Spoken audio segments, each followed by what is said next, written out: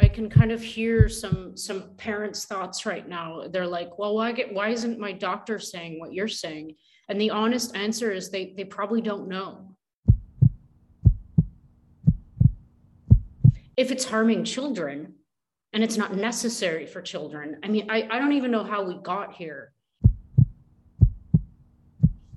From any point of view, if you look at emergency room visits, hospitalizations, spontaneous abortions, birth defects, life-threatening illnesses, resurgences of multiple sclerosis, demyelinating disorders, paralysis, blindness, reemergence of latent viral infections, anything you look at, every single one provides a really loud safety signal. Across every single system that you can think of in the human body, neurological, cardiovascular, hepatological, any system you can name, any pathology you can imagine, these things are causing it. So if it's happening in adults, it's safe to say, it's safe to assume that it's also going to happen in children. Now, they don't need these things, and they might actually get damaged from them. And when you're talking about 5 to 11-year-old people, their immune systems haven't finished forming. Their neurological systems haven't finished forming. Their cardiovascular systems haven't finished forming. They haven't hit puberty. Okay, so it's really, really, really, really potentially dangerous and harmful to put these products into kids because we don't have any safety data for them. Dr. Jessica Rose, thanks a mil for doing this. I really appreciate it. Oh, it's my pleasure. Thanks for having me. I saw your podcast with Gal. I can't think of his second name, but I absolutely loved it. I recommend it to anybody that, and probably we will cover a lot of what was in that. But I suppose we're going to get straight into it. The EMA in the last few days have given approval to vaccinate 5 to 11-year-olds, which means given the green light in Ireland to vaccinate very young kids. And that's really kind of what I want to begin with and talk about with you. The first thing I'd like you to do is maybe just give me your background, your credentials, and tell me a little bit about yourself. All right. I am a scientist of all trades. I started in applied mathematics and moved on to immunology. And then I got a PhD in computational biology. And I have a couple postdocs in molecular biology and biochemistry. So pretty much anything to do with biology, I've dipped my toes into. More recently, I've been diving into VAERS data, which is the Vaccine Adverse Event Reporting System data from the United States, which is a government database collection of all the reports of adverse events in the context of all vaccines and these COVID-19 injectable products. And what I found is alarming, to say the least, and I've published 3 papers since May on subjects relating to what I found, which we can talk about. And maybe the most important thing is that I love surfing. Yeah, very good. Yeah, I will ask you about that. Normally when I do podcasts, I just chew the cud. But this is the most serious podcast, as far as I'm concerned, that I've ever done. And anybody who's ever watched any of my stuff will know that I don't get straight in like this. But I feel like this is the way. I suppose well, first of all, what drove you to go and look at VAERS, at the incidents? What made you go in if it wasn't something that you were doing 3 or 4 years ago? No, it was the thing that was brand new to me was, well, first of all, the backstory is I finished my most latest postdoc. And because it was many, many straight years of very hard work, and I hadn't been on a trip for 4 years, I decided that I would take this grand trip back to Australia, to Noosa, which is like one of the best longboard breaks in the world. And this was going to coincide with the Noosa Festival and also the World Surf League competition. So my plan was to go showcase myself, because I'm kind of doing this professionally, and also like maybe set up my life in Australia, because I was thinking of making the move. So that got canceled, because COVID. And so I needed a project. So I decided, well, why don't I just teach myself how to use R, because that could be fun. And so in order to do that, I wanted to make it practical. So I thought, well, if I have a database, if I have a data set, I can, use that as a practical guide to teach myself, how to, make algorithms and stuff. So that's how it got started. And I got pretty good at it, actually. I'm still learning, of course. I'm not an expert, but it has enabled me to do some pretty interesting things and generate some analyses of this data that I really think the public needs to know. So you mentioned the children are going to start being injected in Ireland, and you also mentioned when we were talking before that 0 children in Ireland have died from COVID. Is that correct? Yeah, that's something I've read recently, yeah. So that's very in line with what's happened in the rest of the world, because the infection fatality rate in children, this is in peer-reviewed literature. This is not hearsay. This is a fact. It's almost 0, like really, really 0. COVID-19 doesn't affect children, and there are immunological reasons for that. It's not a coincidence. It is lucky, because imagine if this thing did affect our children, but it doesn't. And in effect, what that does is it allows us an opportunity to actually achieve herd immunity, or it provided us. We kind of ruined that with all these mass injections. And they were actually providing and provide us, the adult population, a buffer zone. So it's a very, very, very bad idea to start injecting our young people for 3 reasons. One, it's useless because they don't need injections, because they're very well protected by their own immune defenses. Their innate immune responses don't even get to the disease part. There's infection and there's disease. And if your innate immune responses are so powerful, which they are in children, then you don't get to the disease part. You don't become symptomatic. So you're not able to pass it on to other people. So that's why it's useless. Second reason is it's harmful. The adverse event reports being reported to VAERS are over 1,500% increased when you compare the number of adverse event reports over the past 30 years, okay? The number of deaths is increased over 6,000% when you look at it in comparison with all the deaths combined per year, the average of those over the last 10 to 30 years.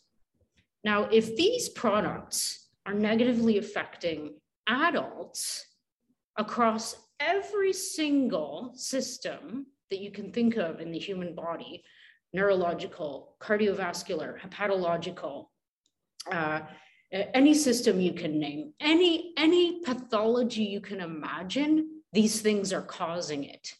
So if it's happening in adults, it's safe to say, it's safe to assume that it's also going to happen in children. Now, they don't need these things, and they might actually get damaged from them. And when you're talking about 5 to 11-year-old people, their immune systems haven't finished forming. Their neurological systems haven't finished forming. Their cardiovascular systems haven't finished forming. They haven't hit puberty. Okay, so it's really, really, really, really potentially dangerous and harmful to put these products into kids because we don't have any safety data for them. This also is not hearsay. I can talk about the lack of safety data in the adult population. It's lamentable, but the lack of safety data in the childhood population, no one would believe it. I'll explain it. I'll show you. I'll show you all the numbers if you want Yeah, to hear. yeah. Let's. I think there was going to be a third, but Yeah. yeah. Dangerous at the population level. So I mentioned herd immunity. If we mass vaccinate, if we mass inject across all age groups, including non-vulnerable populations, including our children, with a non-sterilizing product, we are going to end up with a variant of concern. A variant of concern is a version of the virus that isn't just more transmissible, it's more virulent, it's more pathogenic, and it'll probably, or not probably, it will potentially end up being bad for kids and everyone else. A non-sterilizing product is one that doesn't provide protective immunity and doesn't prevent transmission, and that's what we have here. So there's 3 really good reasons. So I might get that. Yeah, so I might then try and break it down. So say I'm a parent, I have a 6-year-old at home. And as far as the vaccines are concerned, I've got mine. Everybody around me has got mine. And there might be, I might have heard a few things of hearsay, but, and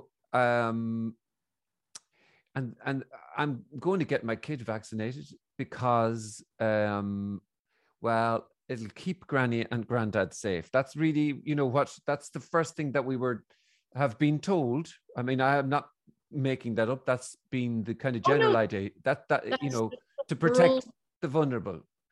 That's the rhetoric. It's not true. So that's the first thing. Is that true? No. Does the vaccine protect? No.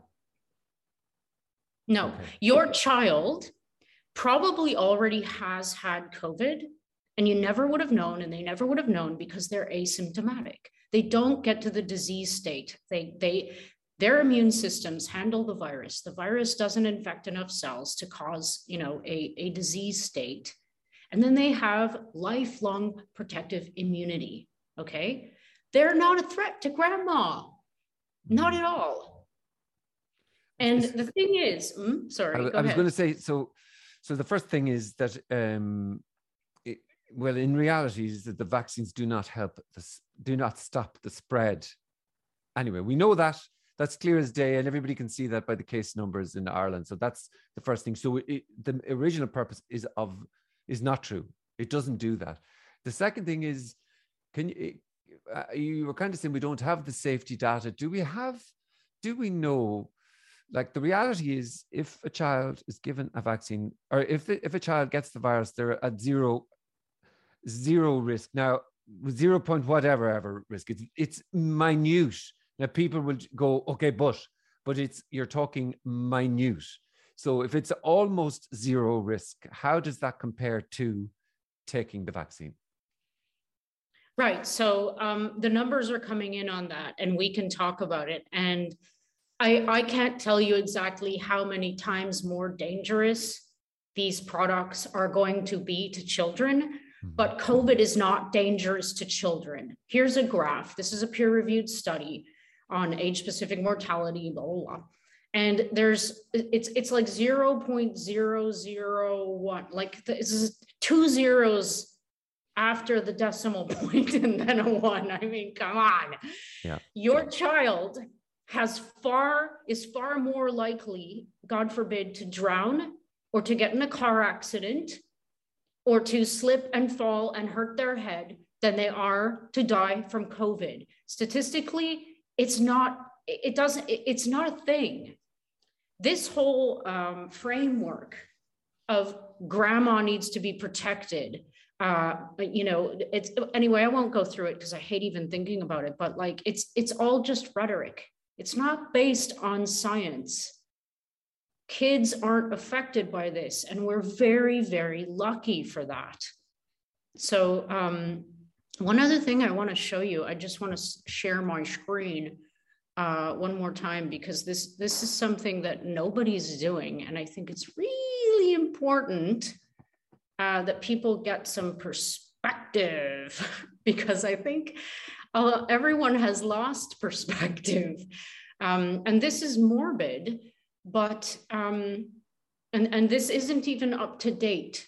So this is a chart that shows the the number, oops, where did I go? The number of deaths in children aged, I can't really see here because, aged 5 through 14. Yeah. From 2019. Okay. So, it doesn't really change that much from year to year. And the claim was that COVID-19 took 67 lives of children ages 5 through 14 in 2020, which now has been, I don't know what the word is. It's been proven to be false, because the total number of kids in the US that were from 0 to 18, I think, that were claimed to have died from COVID in 2020 was 335. And Marty Makary, the guy in charge, he works at Johns Hopkins, and he said not one of those cases were like, they weren't checked to confirm that those children had died of COVID by anyone. And when they were checked finally, they found out that 0 of them died of COVID. They died with COVID because they had pre-existing comorbidities. So the truth came out. So this is just a perspective chart. What people need to know, and I know I told you I can't tell you how many more times dangerous these injections are, but this will give everyone an idea.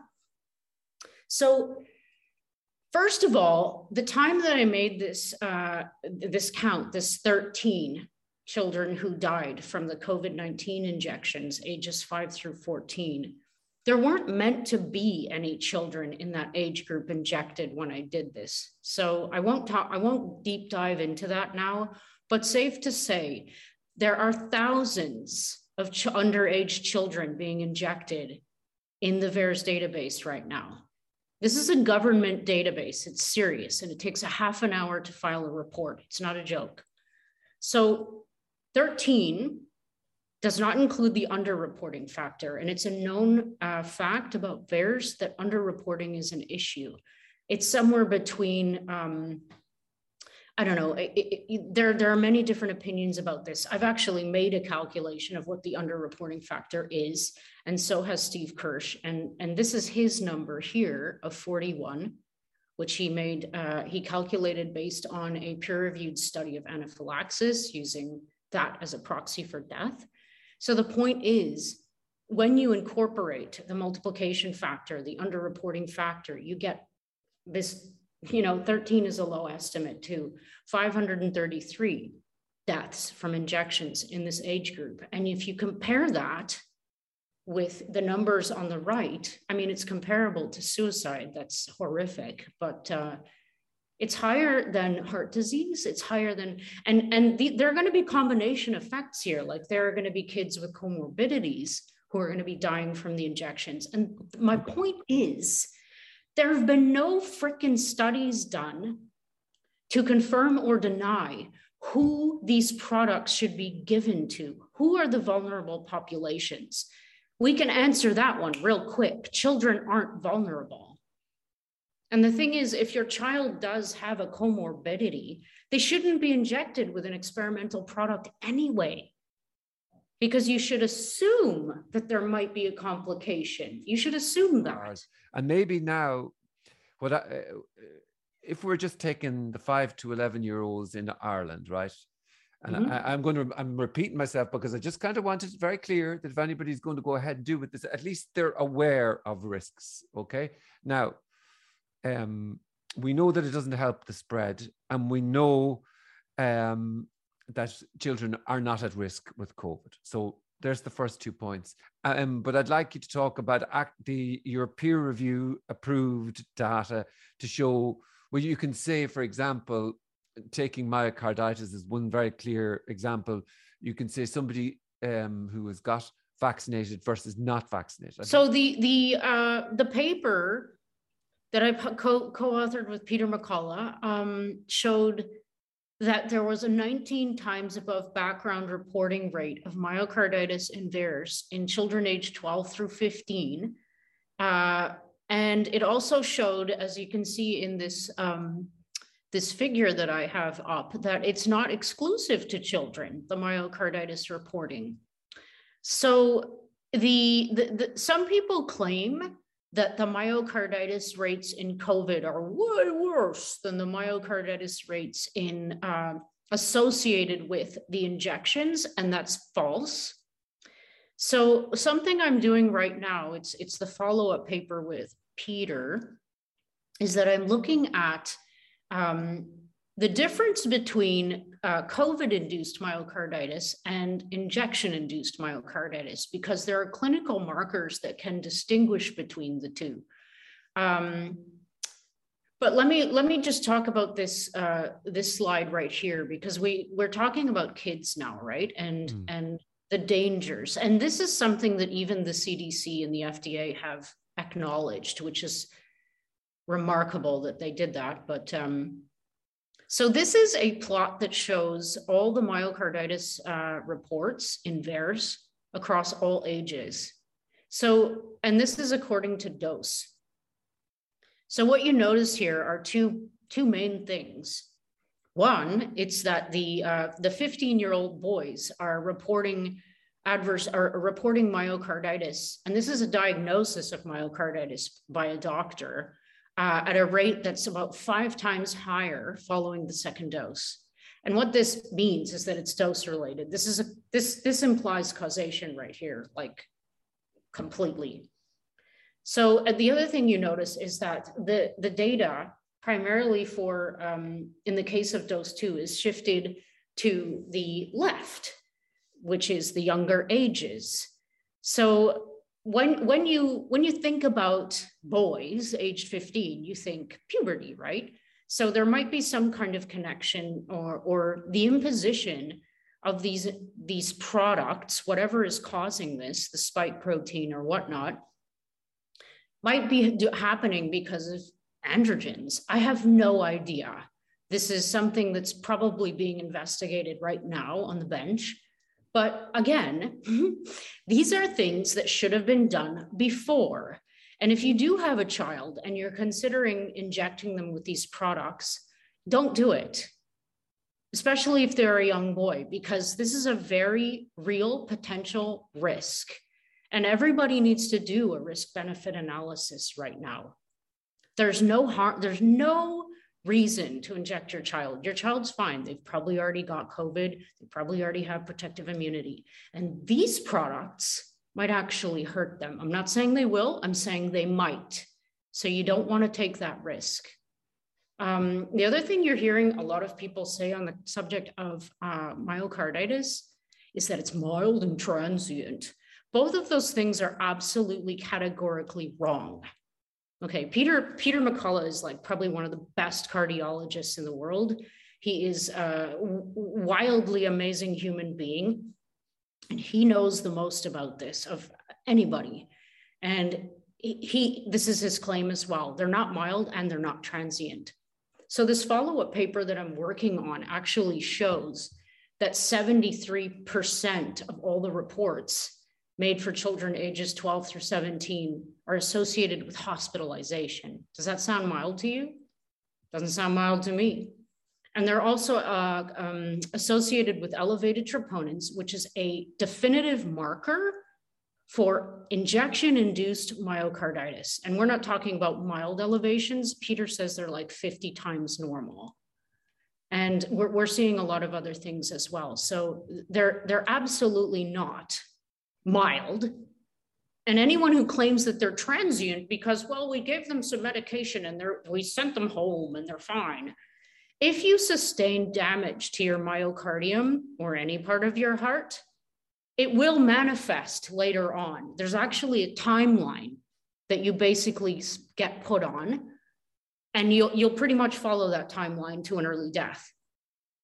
So I'm not a cardiologist. I'm just, I'm relaying what I know that cardiologists are saying.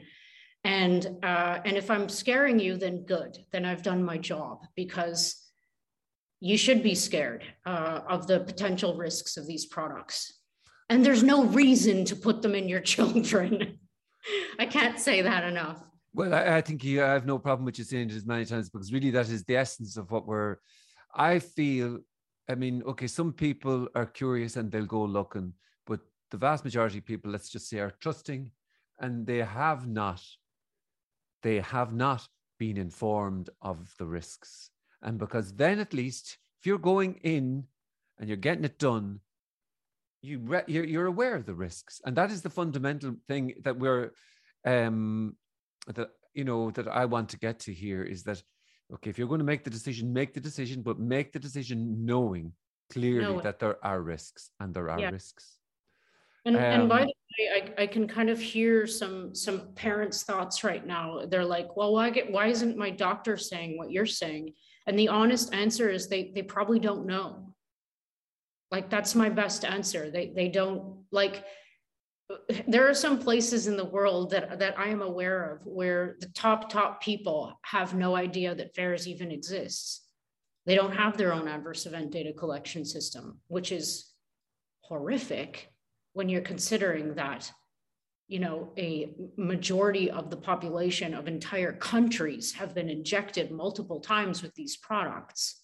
It's insane that there's no data being collected on adverse events, considering what we're seeing in UDRA, in the yellow card system in the UK, in SA VAERS in South Africa, in America, the VAERS system in Australia. Every country that has a collection system, and some of them had to develop their own because they didn't exist, is showing the same thing. The safety signals associated with these products for just about everyone. It's across all age groups. This is what the first two papers I published showed. Except for death, there's no real group that's particularly more associated with an adverse event, except for myocarditis in children. This is happening across all age groups. Nobody's immune. And like I said, the number of actual adverse event types being reported to VAERS specifically is over 10,000. We've never seen anything like this before. Okay, so I'm going to get into that with you, but I want to just talk really quickly, or not really quickly, but just about the paper that was, talk to me just a little bit. You got this peer-reviewed paper. Peer-reviewed is not something that is very easy, let's just say, to get and complete and get it published. Is that, to get something done, can you just talk about, in order to get something peer-reviewed and approved, what does that mean to the lay people in the world? It's a very difficult process, and peer review means that your work is sent to somebody with expertise in the area, more than one, and they hack it to pieces. Sometimes they're jealous and they really do hack it to pieces. And then they send it back and they say, yes, it's very nice, but you have to do all of this in order, blah, blah, blah. And then you have to send it back. And then they have to do it again. And it's this annoying back and forth process that every single person who submits papers to journals hates, including me. So when you succeed in this and you finally get your paper approved for publication, it's very exciting. And so you get your approval. You have some journals will publish the pre-proof version, which is what happened with mine. It goes up on PubMed, which basically immortalizes it. And then you pay your fees, you sign your contract, you wait for the galley proofs to come in for the final, copy. And it's a serious thing, and you pay a lot of money to do this, which we did. And then atypically, a publisher will send you or just write temporarily removed beside the title of your paper without informing you that they were going to do so. So this doesn't happen, okay? This happens in COVID times often, but this doesn't happen typically. It doesn't. And without any explanation from the publisher. No notification and no explanation. I wrote 2 emails to the editor-in-chief and to the publisher for an explanation in a non-aggressive way, because I honestly didn't know what was going on. And I always give people the benefit of the doubt. because, you know, most people are just, you know, working hard and So I didn't hear from them right away. And of course, Peter and I were going back and forth, and because I asked him, like, do you know what happened here? And he's like, no, a journalist informed me of this morning. And I'm like, yeah, I got 2 emails in my inbox from fans saying my paper was removed. And I'm like, what? So yeah, they finally got back to us and they said that because it hadn't been an invited paper, that they were considering not publishing it, which is BS. And Peter, you know, he wrote them back and he said, no, that's not how it goes. Here are some examples of you publishing non-invited papers. So if you don't reinstate our paper, we're going to litigate. We didn't hear from them for about a week. And then we got an email and it said, we're not publishing your paper because we don't have to. So they cited that that's actually the reason they gave. They said at any point during the publication process, we can decide not to. And so we're deciding not to. No reason. No problem with the content. No arguments from like 100 cardiologists who wrote to them saying this paper is shit, you shouldn't publish it. Nothing. So yeah, we're pretty surprised. Well, I mean, obviously, it's insane. That is insane, but it is like insane. You have said it already, but I'd like you to just say it again. And this is just myocarditis. What was the main finding in terms of figures?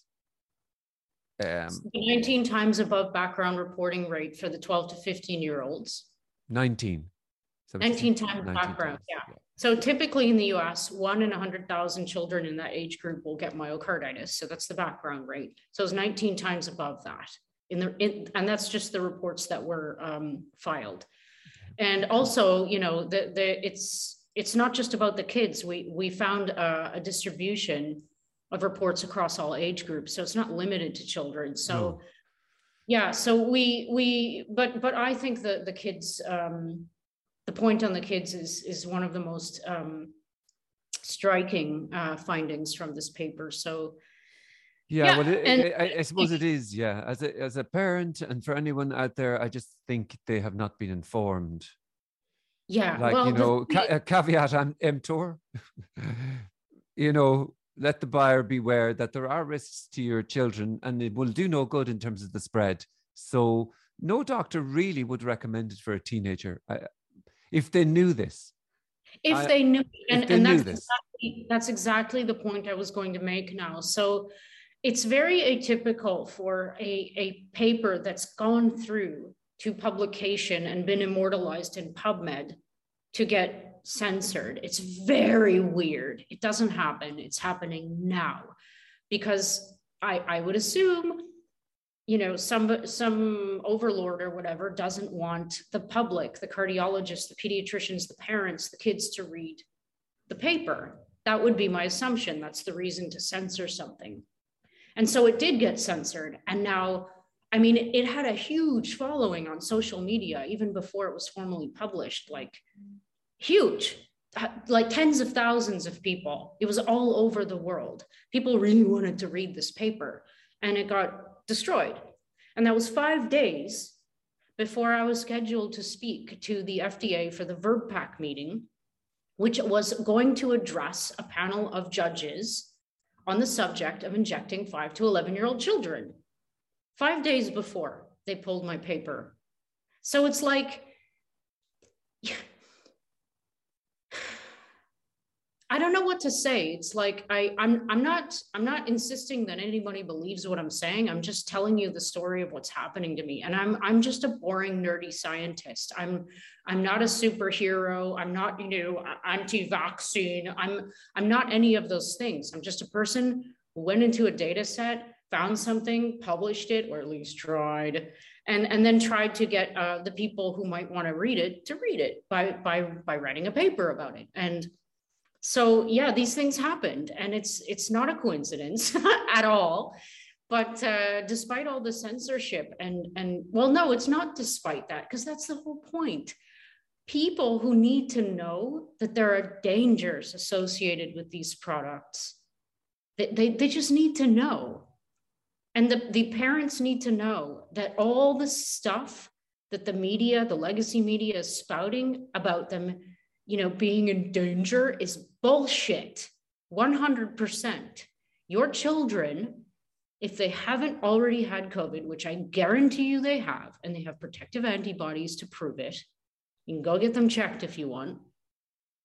When they do get it, because they won't have a hard time of it. And if they have a comorbidity and they do have a hard time of it, early treatment. We have so many known early treatment drugs, off-label drugs, that are effective and safe. I mean, decades-long track records of FDA-approved drugs. You can even put them in pregnant women. They're completely safe. And luckily, they have, they're very effective. They've been shown this in like 65 clinical trials around the world to be effective. I can show you a couple of slides if you want. But yeah, if it comes to that, God forbid, we have solutions. And they're not and it's not just myocarditis, but the report that you've done. There's thousands of things. Like I said in the beginning, we're talking about something that systemically destroys when it does. This is affecting like every system you can name. And I think the reason for that is because these products they're not vaccines, first of all. They're a completely different technology. They're mRNA, which is messenger RNA, which is the coding template for protein. And the protein that they're encoding is the spike protein of the coronavirus, wrapped in a lipid nanoparticle bubble, which is a fat bubble. And this bubble with the mRNA is injected intramuscularly, and then it gets widely biodistributed, which they either knew and didn't care about, or they didn't know, and then we found out after. And we found out after because a Canadian viral immunologist named Byron Bridle foiled a Japanese study that showed that the lipid nanoparticles were heavily biodistributed and collecting in the ovaries and the adrenals and the brain. That's not supposed to happen.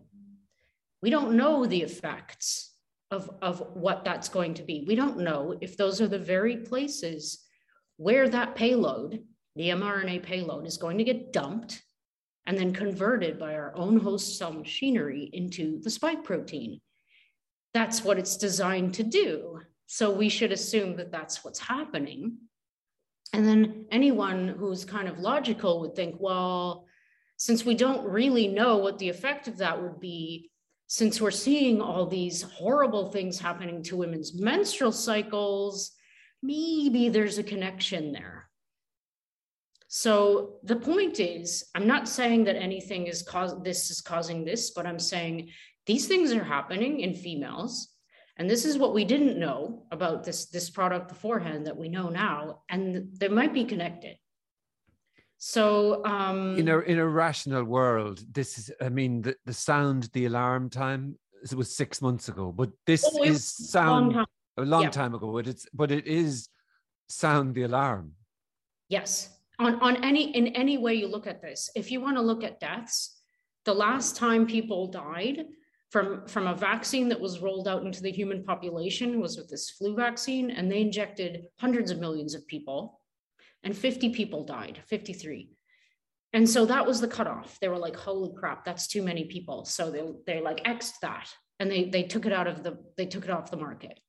That's kind of, normal. When people start dying from a product that's supposed to be promoting health and longevity, you probably should take it off the market, right? If it's harming children and it's not necessary for children, I mean, I don't even know how we got here. From any point of view, if you look at emergency room visits, hospitalizations, spontaneous abortions, birth defects, life-threatening illnesses, resurgences of multiple sclerosis, demyelinating disorders, paralysis, blindness, reemergence of latent viral infections, anything you look at, every single one provides a really loud safety signal.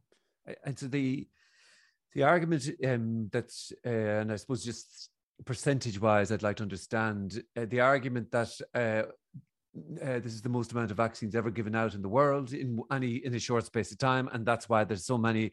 What's the percentage? You mentioned 50 at flu, and the whole thing was stopped. Is there a comparative percentage figure in terms of incidence? No, it's a number of people. So yes, like, no, I get that. Yeah, 50. Right. So people think that there are so many more COVID-19 products being put into humans than any other, but that's not true. The flu products are given out in hundreds of millions, copious amounts every year. So it's not about that. It's not about the fact that, okay, I get your question, but just the comparative, like if it shouldn't be different. 10,000 deaths over a billion, or 10, whatever the population is, or 50 over, I'm just trying to get a sense of that. Totally. But I mean, it's a great point, but it's moot because they don't care. There is no cutoff for these products. There's over 10,000 deaths reported in VAERS, and that's not including the underreporting factor. If you go with the lowest calculation of the underreporting factor, which I did using Pfizer's own clinical trial data of 31, that's a lot of dead people associated. I want that explained a little bit better, if you don't mind. So in your studies of VAERS, there's 10,000, let's say, approved is a terrible word, but 10,000 records that remain in VAERS of deaths due to COVID-19 vaccinations. 10,000 in the domestic data set. Yes. Okay. And so when you're describing that 31, it's underreported by a factor of 31, which would mean 300,000 deaths, and you're using the Pfizer. Break that sentence down a little bit better for me, if you know what I mean, just to understand how were you able to use that? Okay. So what I did, and you can criticize me. I never mind being wrong. That's part of being a real scientist. So what it actually is, sorry, just that's the difference in this sort of conversation. Yeah, isn't it? Well, yeah. There's no wrong path in the other path. It's this way or no way. Yeah. So yeah, I'm not like that. So the Pfizer phase 3 clinical data, they had like 18,000 people in each arm, the placebo arm and the drug arm, okay? Something like that, a little more than 18,000 in each arm.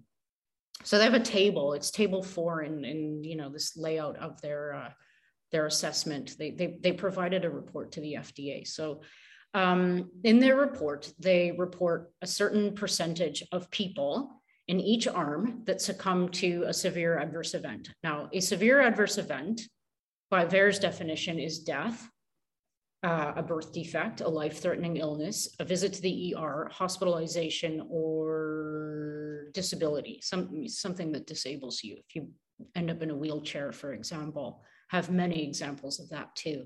Maddie de Garay being the most prominent. If you don't know who she is, go find out who she is. She'll change your life.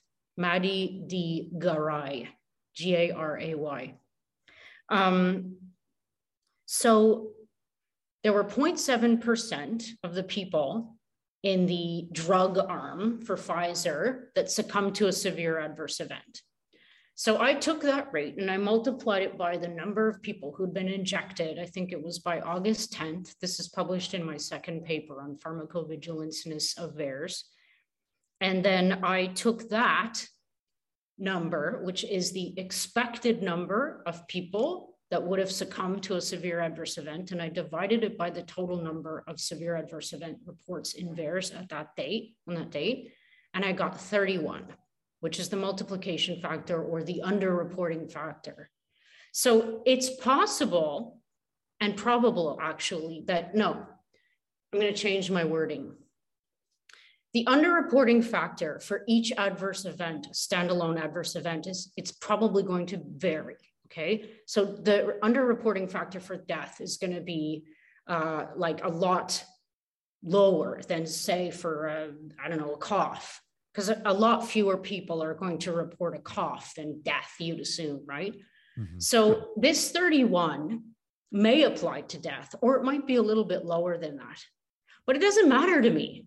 I don't even consider the underreporting factor when I do my analyses, because you don't need to, because the numbers are already exorbitantly high when you compare them to the past. And that in itself is a safety signal. If you have a baseline without underreporting factor, 1,500% increase in reporting, I mean, hello. Where are the weekly safety reports? Where are the monthly safety reports? Where's any acknowledgement of this? I mean, it's just crazy. And by the way, if you don't believe me, one of the reasons I chose VAERS as a data set to teach myself how to use R is because it's really easy to download from their website. So you can go do that. You can check for yourself, just download. There are 3 files in the domestic data. There's data, symptom, and VAX. So the VAX has all the vaccine information. The symptom has a list of up to 15 different adverse event reports made for one person, each person. Most of them have 5. And the first one is actually like the diagnosis. And there's also a data file, which contains their VAERS ID, their age, their state, and all this other stuff. So you don't even have to merge the files. You can just count. You know, open it up in Excel and count how many adverse events for whatever you have and verify what I'm saying. Mm-hmm. And then go download the previous years, do the same thing and compare them, and then start asking questions. And so then there's at this moment in time in that database, there's 10,000 approximately reported deaths, but overall incidence of reaction. In the domestic data set, there are 654. Oh, by the way, VAERS didn't get updated this week because of Thanksgiving. So there are 654,539 total adverse event reports, like as per ID number in the domestic data, not the foreign data. And there are 9,931 deaths. There are 41,370 hospitalizations, 81,831 ER visits. Total number of severe adverse event counts reported is 116,275. Multiply that by whatever you want. COVID breakthrough infections, 27,688. Female reproductive issues, and this is based on a small keyword search that I've done. There's almost 12,000. Reports for children, age 0 through 18, almost 30,000.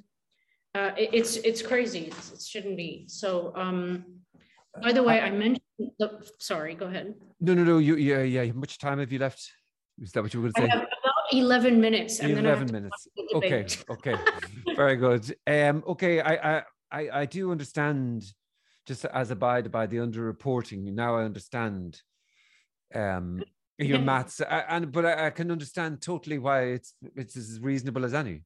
You know, it's given the nature of the time it takes to update a system, given the hassle that's involved, and given all of those things, it could be more than that. But even like sticking to the people do not know about the 650,000 adverse reactions. They absolutely don't know about 10,000 deaths. And we don't know how much we don't know, really. I mean, we can surmise, we can make jumps here, but because there isn't conversations like this on a everywhere basis, really this conversation should be happening all the time, everywhere. All the time. And the scientists that are being silenced and the GPs who are, by the way, this is another thing you need to think about.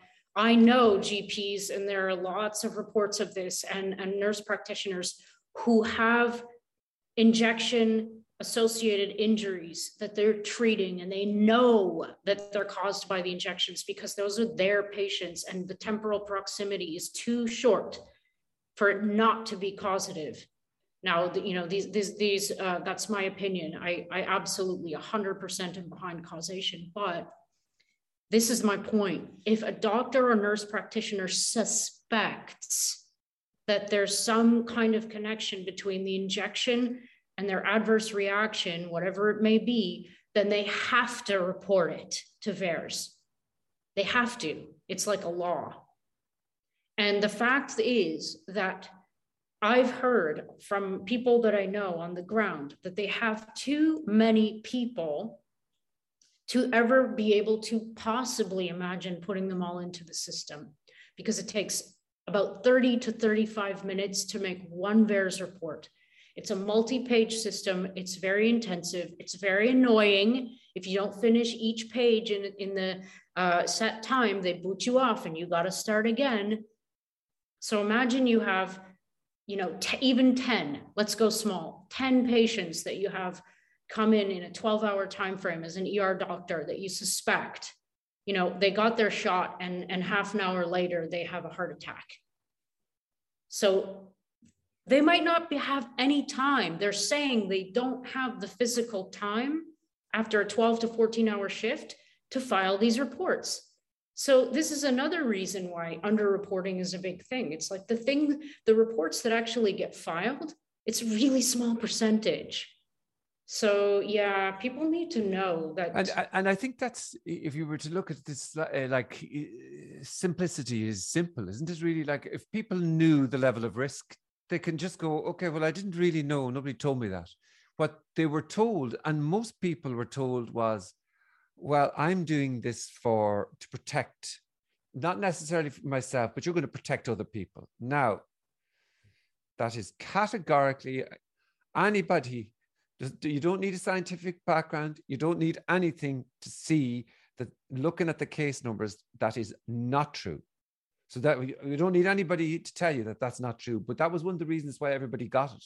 Am I correct in that? That's one of the reasons why a lot of people went, okay, I'm not necessarily doing it for myself. I know I'm healthy, but I want to make sure that I don't give it to my grandparents or whoever, or the vulnerable, because I'm a good person, because that's what really and there was, that's for a lot of people, that's what they felt like. That's the first. The second is the risk factor. They just simply did not know that they might be at risk. Now, as the song goes, if you tolerate this, your children will be next. And now we're here. It's the alarm bell time. It's already passed. You've taken the risk yourself, but now you need to know the data is there. It's clear. Well, it's clear here with us too. I mean, I need to be wearing a suit and have CNN behind me for this to be believable. But, I mean, isn't that the truth? For me to be believable, but you have credentials, so you can either now, knowing all the risks, choose to ignore that or whatever. Right. I know we don't have too much time left. I'd like to get the PDF of that paper. I know it's on your website, but it's kind of harder to find on the. I know you're saying you're not a website designer, but I can get that off you again, or I'll send you an email reminder. The myocarditis. Yes, yeah. I went on. I just like to be able to put this simple. I know I have your website. Okay, great. You have it there for me. I was just going to ask you about Israel in terms of it being put up on a height as being the best in the world in terms of people double vaccinated and booster. And everybody's saying, well, the booster has solved all the problems. And that's what you'd get here. Let's look, Israel is amazing. And everything is wonderful over there, and the cases are gone, and they've eradicated COVID and everything. I'm telling you, that is the view that you're. Okay. That is a given. I want to show everyone a little graph who believes that. It's from something I wrote today. So for everyone to know, they're triply injected now here, and they're waiting for their fourth, and that indicates to me that A, they don't know what a vaccine is, and that's probably not their fault. I'm not judging. B, they don't know what a booster is. Again, not their fault, because vaccines don't work like that. If you're getting repeated injections of a material, that's a treatment. That's not a vaccine. You have to go out and learn what a vaccine is. And if we had more time, I would explain this next time. It gives us something to talk about. But look at this. This is us now. So compared to South Africa, where the Omicron variant is coming from. So So the supercalifragilistic mutant virus. Yeah. So this is the daily new confirmed COVID-19 cases per million people. And I use the word case with a grain of salt here. This is from today, from Our World in Data. So Israel is, you know, like, I don't think you need to have any math skills to see what's going on here. The case number this is only in comparison with South Africa now, but it's really high. And another paper came out recently that actually shows that if you've had multiple injections, then you're more likely to get COVID. And that's reflected in the VAERS data as well, because I've been tracking the number of breakthrough infections, which basically means it's a vaccine failure. That's what that equates to by definition. The number of breakthrough cases it's off the charts. What it means, I have like 3 minutes. What it means is that you put your faith in the system. You believe that this is a vaccine, and whatever you've ever heard about vaccines equals safe. So you go out, you get your injection to protect grandma. You end up getting COVID anyway, and then you end up dying. Your VAERS report gets filed, and then it gets removed. That's a scenario that happens too often. And I've actually showed that this is happening, but I just want to drive home the irony here and go back to the kids, because you might actually increase their risk of getting COVID and getting damaged by COVID, because this is a whole other episode, but there are indications in peer-reviewed literature now that these products are causing serious dysregulation to the immune system, effectively causing immune suppression. And if you're immunosuppressed, or if your immune system is dysregulated, then you're going to have a worse fighting chance against any pathogen, including COVID. Don't do it. That's my advice. If I'm going to give one piece of advice, I would say don't do it. There's no need. I promise you, your kids are going to be fine. The kids are all right. And I was actually going to ask you, because I know you have to go. For me, if I was, you know, given a wish, I'd just say, look, stop. Let's just pause everything. Exactly. Some rational people, let's just put a pause on everything, because what we're doing is not working. And then let's look and talk to way more people. For you, what is your one wish then on this whole mess? Do you have one? It's don't do it. I mean, that would be mine as well. No. Just stop. To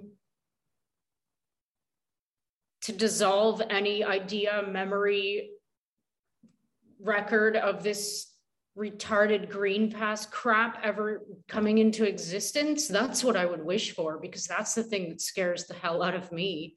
I mean, yeah, I know I should probably say, you know, stop putting it into people, but I mean, yeah, I think there are way scarier things than COVID, let me tell you.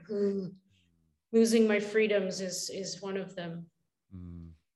That's my wish. Yeah. Thank you so much, genuinely. I really would like to chat again. So let's see what happens. Yeah, we have to, because I have so much more to tell you. Yeah. Thank you so much. Really appreciate it. I'm going to get it out as soon as possible. I might cut out that little, trying to figure out the 31 a little bit. Oh, it's okay. Whatever. Get it tighter. But otherwise, thank you so much, Jessica, and keep fighting the fight. You're amazing. I mean that. Oh, thank you, Frank. And thanks for having me. And anytime, just like say, hey, are you free here? And I'll probably say yes if I'm free. Or okay. I will say yes, but I might not be free. But you know what I mean. Yeah, I totally know what you mean. You're a star bar. Thank you so much. And good luck with wherever you're going, that debate thingy. All right. It's Steve Kirsch.